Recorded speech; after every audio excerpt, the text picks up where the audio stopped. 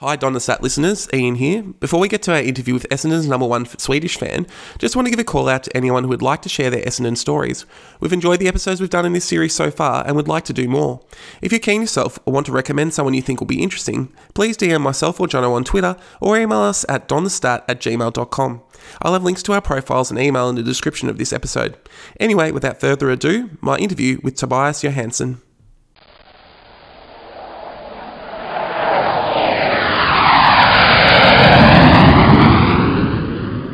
Hello everyone, welcome to the third of our bonus episodes talking to Essendon fans about their experience and stories. The aim of these episodes is to hear from the people that make the wider Essendon family a great community to be part of. Tonight's guest has to overcome the tyranny of distance in order to support the Bombers. A move to Melbourne from his native Sweden brought him into contact with the Dons and created a passion that's now lasted for over a decade. Toby, welcome to Don the Sat. Thank you for having me. That's all right. So I've noticed over the past few weeks that we've been getting some listens from Sweden, and I'm glad to see it's from a real person, not someone on a VPN. Thanks for listening, and thanks for reaching out to share your story. No worries. I'm very much real, listening to pretty much every Essendon podcast I can find. Yeah, I imagine you don't have the TV or the rest of the media that we get, so anything you can get your hands on becomes really important. Yeah. But I have to say that Foxtel does it nicely. I pay for Watch AFL, which is for people abroad, and I do get some of the shows like AFL 360. I watch that every week, and some of the other Foxtel stuff on there. But I don't. I can't get enough of it. That's great to hear. That's the same as a lot of us. So yeah. So I guess just start off giving us a bit of background about yourself. What part of Sweden are you from? What do you do? What were your sporting interests growing up, I guess, before you came to Australia? Yeah. So Tobias Johansson is my name. I'm 33 and born and raised in Sweden. These days I live in sort of the southern northern parts in mid Sweden, the kind of place where we get a meter of snow during the winter. 50,000 people in my home city, and so we have going through summer right now, although the weather is pretty shit. But and sports for me before Australia, I've been an avid golfer. I played a lot of golf, and also soccer or football as we call it. But those two sports have sort of become background sports for me ever since moving to Australia and then getting back home to Sweden. Great. So what brought you to Melbourne? So it was the start of the 2010s, wasn't it, from what you've told me? Yeah, moved to Melbourne in 2011 because my former girlfriend, she's Australian. So I moved to Beaconsfield just to pretty much live and work. And soon after coming to Melbourne, realizing this was in 2011, realizing that the AFL is religion over in Melbourne. And basically what happened was that she gave me the names of 4 different teams that people in the family supported. She and her mum, they're Richmond supporters. There was a few Collingwood supporters, St Kilda, and then Essendon. So to start with, I pretty much just picked the team. Essendon Bombers is what I said back then, and started joking around with it until I actually started watching and finding out that it's a pretty damn good sport. Well, that's great. Well, it's interesting because the year you came, Collingwood was the reigning premiers, and then St Kilda was the runner-up side, and Essendon was sort of had a bad year and actually sacked the coach the year before. So you haven't exactly just jumped on the winning side. So good on you for that. I also have, obviously it's a former partner, but my current partner is a Richmond fan. So the last few years have been a bit tough for me, seeing their success, and then us not going so well. But I guess, so you obviously, as you say, you sort of did a bit of a joke. Can you remember the first moment that you saw the Bombers, and what that, what sort of reaction did you have to seeing the sport for the first time? Well, one thing that struck me immediately was the intensity of the sport and all the tackles and sort of the mindset of all the players. And that's still one of the things that attracts me to AFL, is the fact that everyone goes hard at the ball. You want to stay on your feet and you want to carry the tackle. Whereas in our football over here, you sort of try to fall as quickly as you can to get a free kick. The mindset of Australian football is the opposite most of the time, except for Jack Ginnivan. That's a different subject. Don't get me started. But so the first game I ever went to was at Marvel. Well, it was Etihad back then. Bombers played Port Adelaide, and if I remember it correctly, they won with around 40 points, somewhere around that.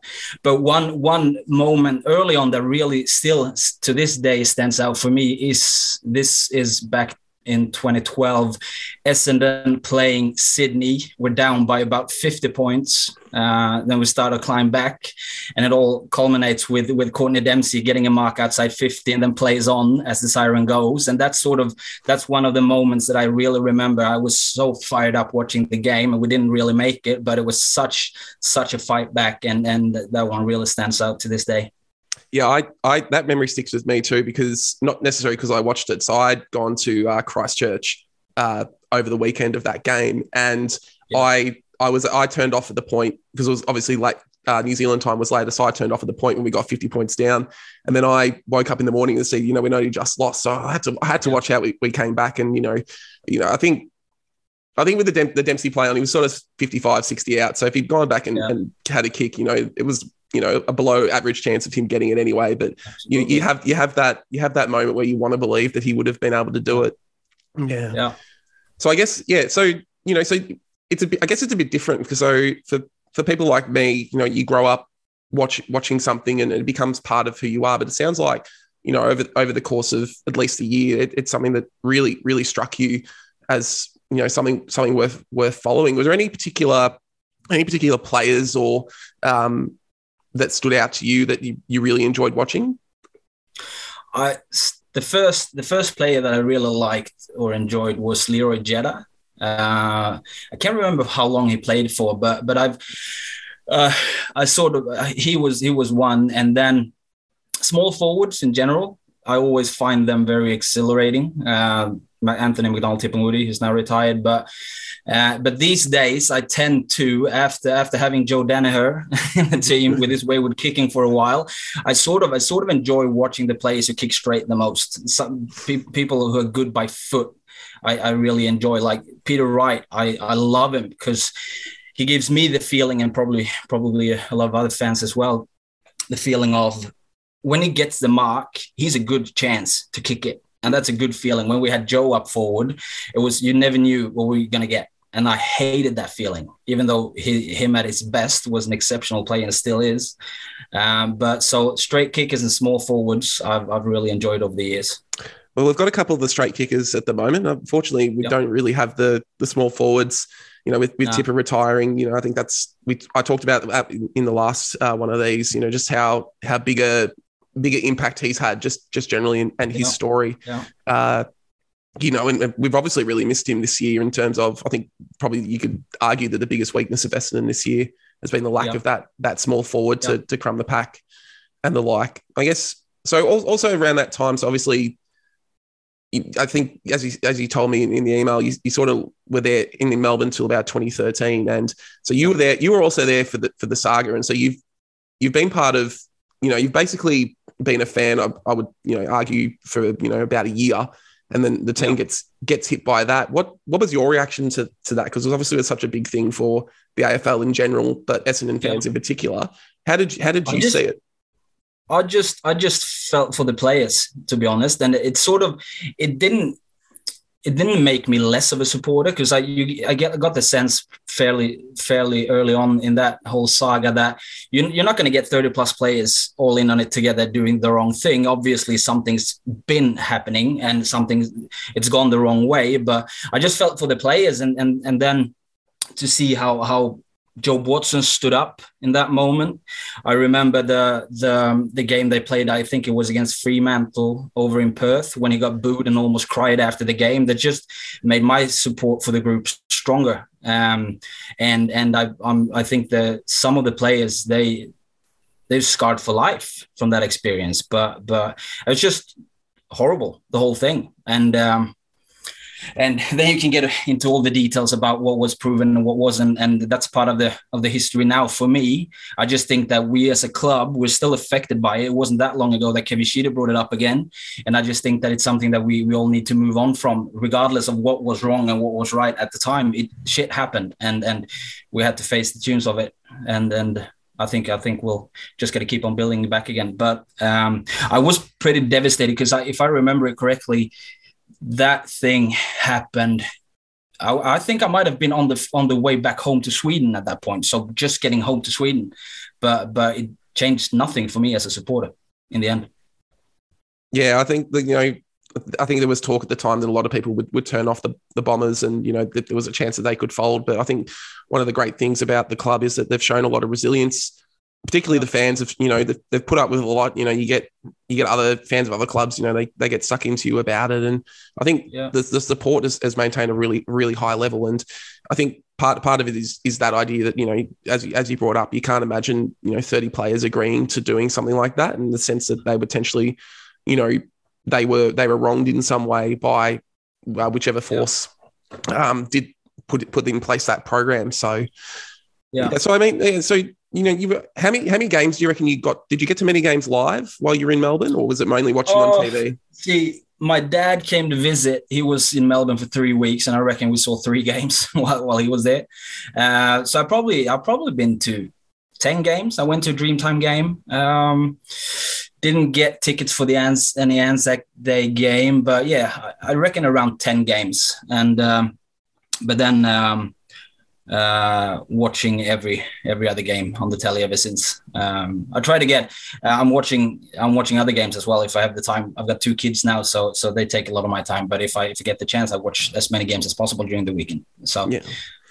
Is there much difference in the way that the fandoms are in terms of Australian fans for AFL compared to the Swedish or European fans for their sports? As much in the way their difference in their support? One thing that struck me with AFL is the fact that if you use Melbourne for example, and the support of AFL in Melbourne, it struck me that everyone's got a team.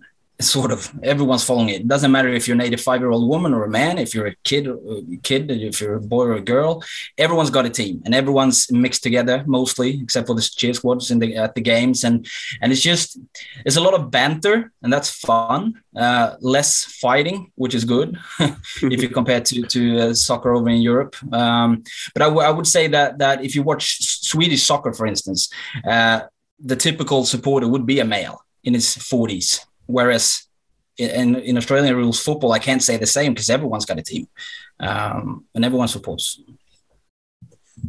Yeah, I think that's one of the really good things about AFL is they've done a really good job in engaging, other, female fans, but also people of different cultural backgrounds and the like, and, really open to that. Obviously, that hasn't always been the case, and there's been incidents in the past there, but yeah, as you sort of say, it's something that people can get along with. And you hear stories about, how people felt part of the Australian community by, picking a team. And then once you're there supporting it, you've got 50,000 friends there who want to, or have got the same goal as you do.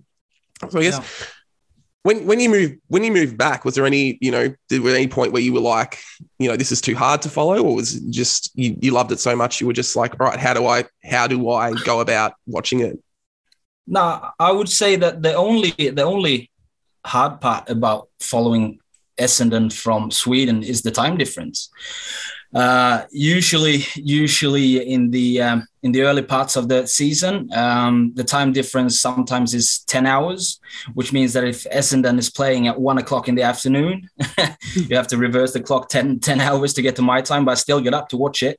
The earliest games at this time of the year is 5 o'clock in the morning, which is fine for me. Get up, have a cup of coffee, the family's sleeping. The hard part is getting someone else involved.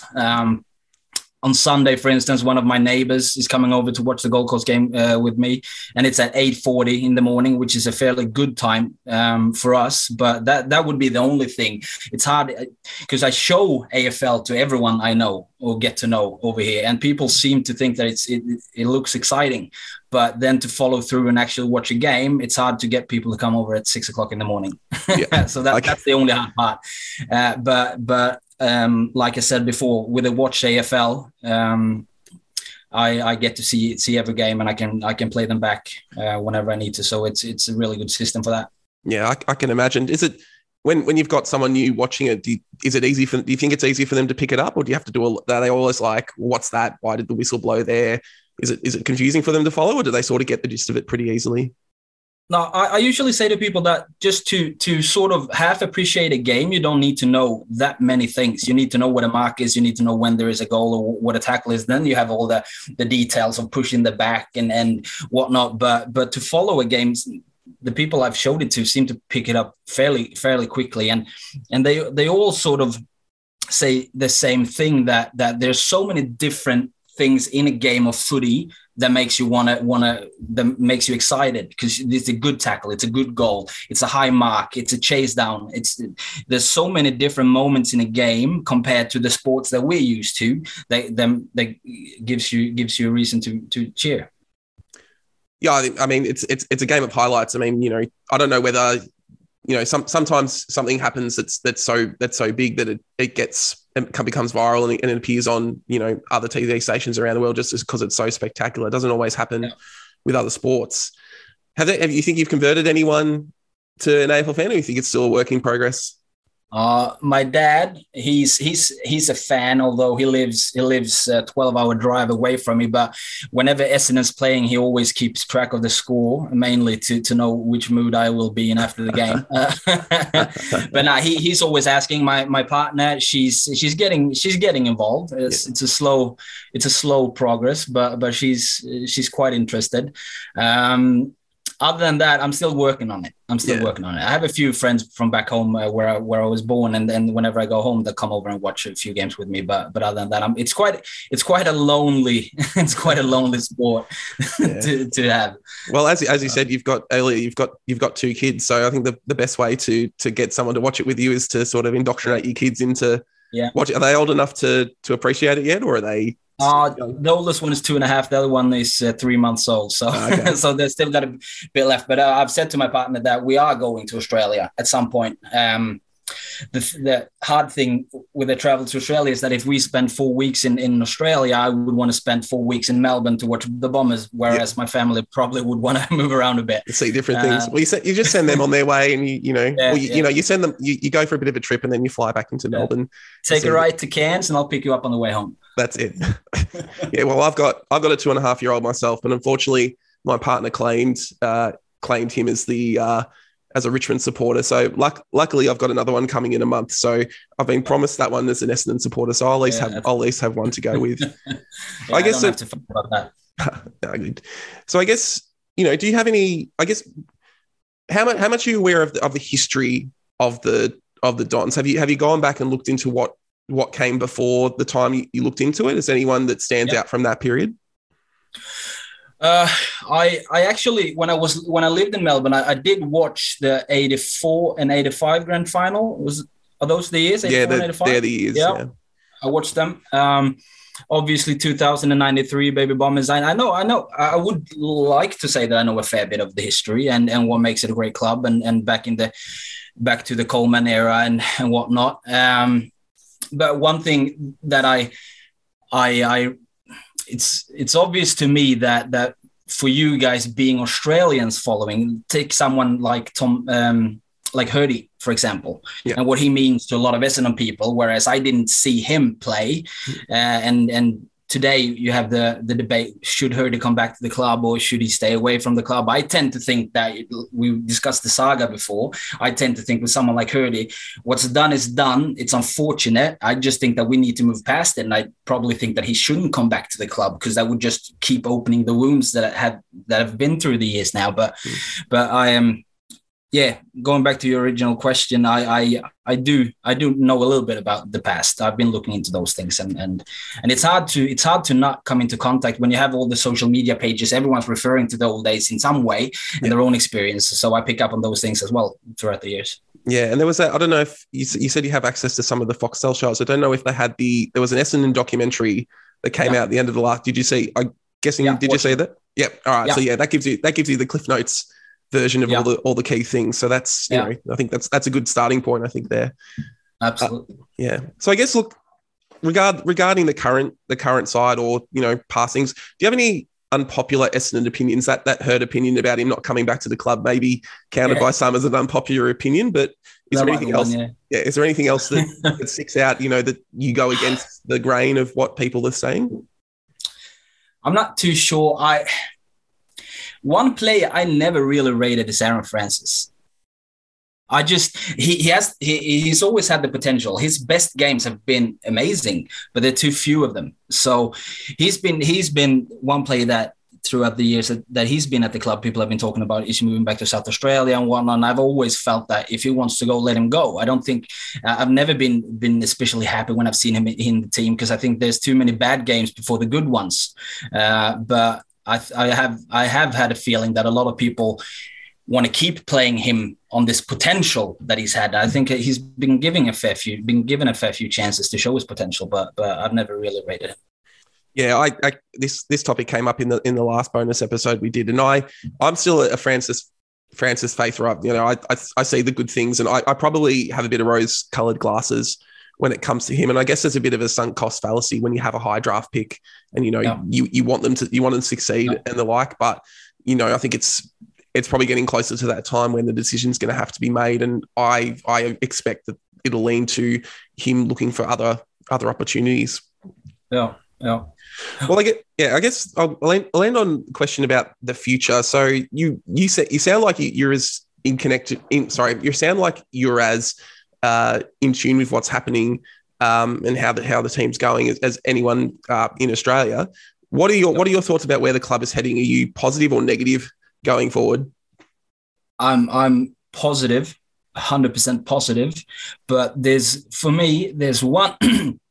one big worry at the moment, or from this year, and it goes back to last year when Ben Rutten, in pretty much every press conference he held, he was talking about being a blue-collar football team.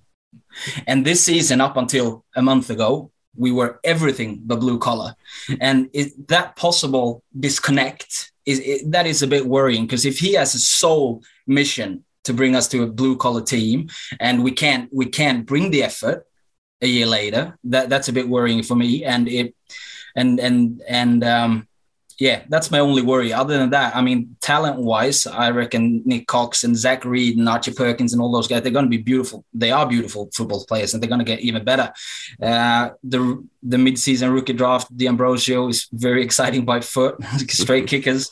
But now I'm very excited about the future. But I also tend at the moment to wonder what the club is actually thinking about Alistair Clarkson, because when it comes to culture, I think that we need someone to push us further in the right direction when it comes to culture and just working hard on what that actually means. I think has been a disconnect with Rutten and the team on that point, in that regard. But yeah, I'm positive.